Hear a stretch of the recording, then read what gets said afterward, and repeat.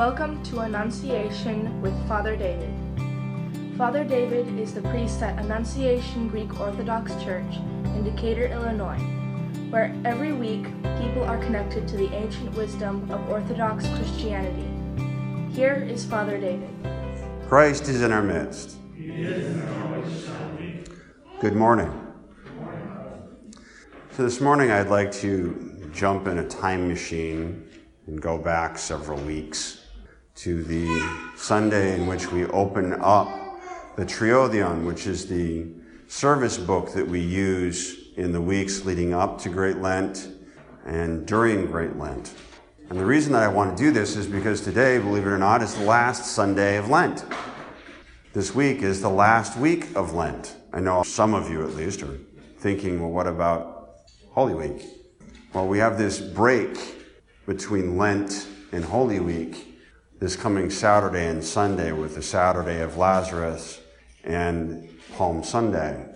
And then we enter into Holy Week proper, which is outside of Lent. And so to understand what is going on today and what the church is trying to teach, it's useful to go back all the way to the beginning of the Triodion, because we have these two bookends of this whole experience called Lent. And if we go back to that first Sunday, it's the Sunday of the publican and the Pharisee. And the teaching is about pride and humility. And today, the Sunday of St. Mary of Egypt, the lesson is about pride and humility.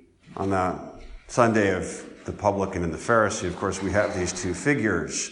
We have the publican who understands that he is a sinner and goes before God and asks that God have mercy on him for all of the sins that he has committed. And he is the example of humility. And on the other hand, we have the Pharisee who arrogantly says, look how awesome I am, especially in comparison to that tax collector over there. And so he exemplifies pride. Well, today we see in the gospel, James and John fall into the same trap. They hear that Christ is going to go to Jerusalem and do great things, and they say, well, can we sit at your right and your left hand? Of course, those are not their place. They do so out of arrogance because James and John are part of the inner circle. They're his closest friends. They're the guys that got to see the transfiguration. Let us sit at your right and left hand. It's not your place. And the rest of the apostles also fall into the trap of pride by making fun of James and John. Oh, look how the high and mighty have fallen. And Christ admonishes all of them that we should not be lording it over ourselves as the Gentiles do. And as a counterexample, the church today gives us St. Zosimus and St. Mary of Egypt.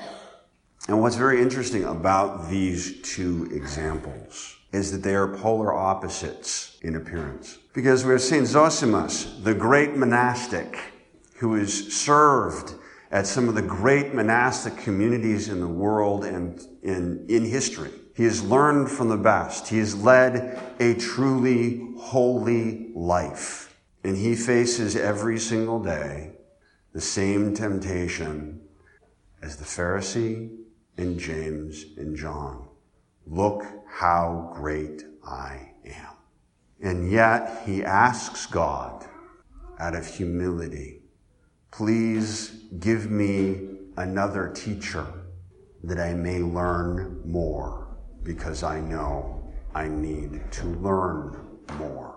And his polar opposite, of course, is St. Mary of Egypt, who lived a, shall we say, colorful life. And she did so for many, many, many years. In fact, she was so addicted that she wouldn't even ask money to do the things that she did. And one day she was led to go and follow a bunch of pilgrims to the Holy Land to tempt them on the way. And when she arrived in the Holy Land, it was about September 14th. And of course, September 14th is the elevation of the Holy Cross. And she was looking at all these people flocking to the Church of the Holy Sepulchre and going, what's going on? And when she went to go into the church, of course, this invisible force prevented her from going in. And in that moment, she realized with clarity all of the sins that she had committed. She saw the icon of the Theotokos, begged her forgiveness. She was allowed in, and in humility, she venerated and fell down before the cross. And then she went out into the desert for 47 years. She brought with her 3 loaves, and when she was done with that, she just depended upon God to give her whatever food she could have. Here's something interesting. She, too, was tempted by pride. Because when Father Zosimus came forward, Zosimus immediately understood that Mary of Egypt was a holy person, a person that could teach him. Mary of Egypt was tempted to say, look at how horrible of a human being I am. There's nothing that I could teach you. What most of us don't realize is that look at me how great I am, and look at me how awful I am, come from the same space. They are both pride. And the reason that look at me how awful I am is pride is because you, the one who is saying this, make the judgment that you are smarter than God. I know more about me and how awful I am than God. I do not deserve God's mercy. And of course, this is all taking place in context of Christ explicitly telling his disciples, look, I'm going to Jerusalem. I'm going to get handed over to the Gentiles.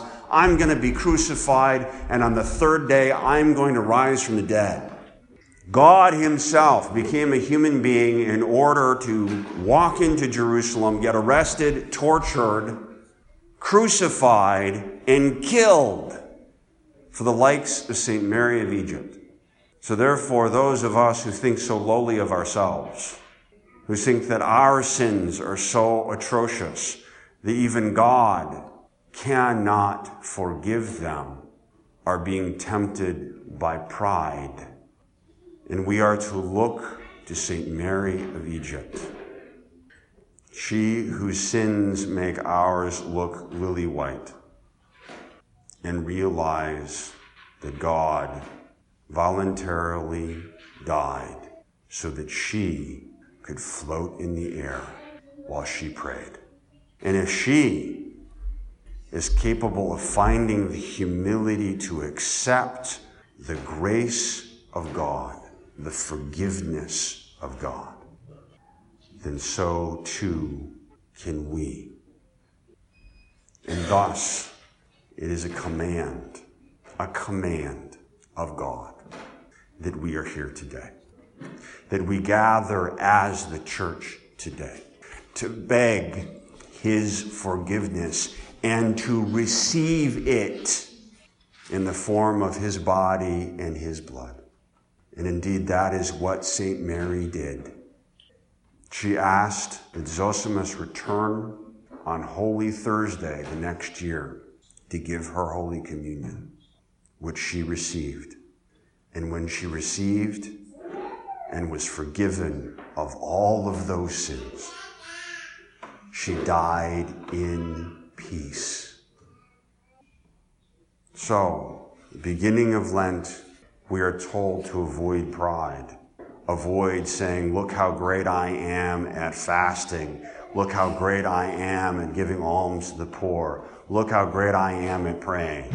And at the end of Lent, on this final Sunday, we are asked that after spending so long a time meditating upon our own sin and our own sinfulness, Lord Jesus Christ, Son of God, have mercy on me, a sinner, that we avoid the pride of saying that God cannot forgive me, to come forward and to accept with humility the reality that God himself went to the extreme of becoming a human being and going to the cross for you.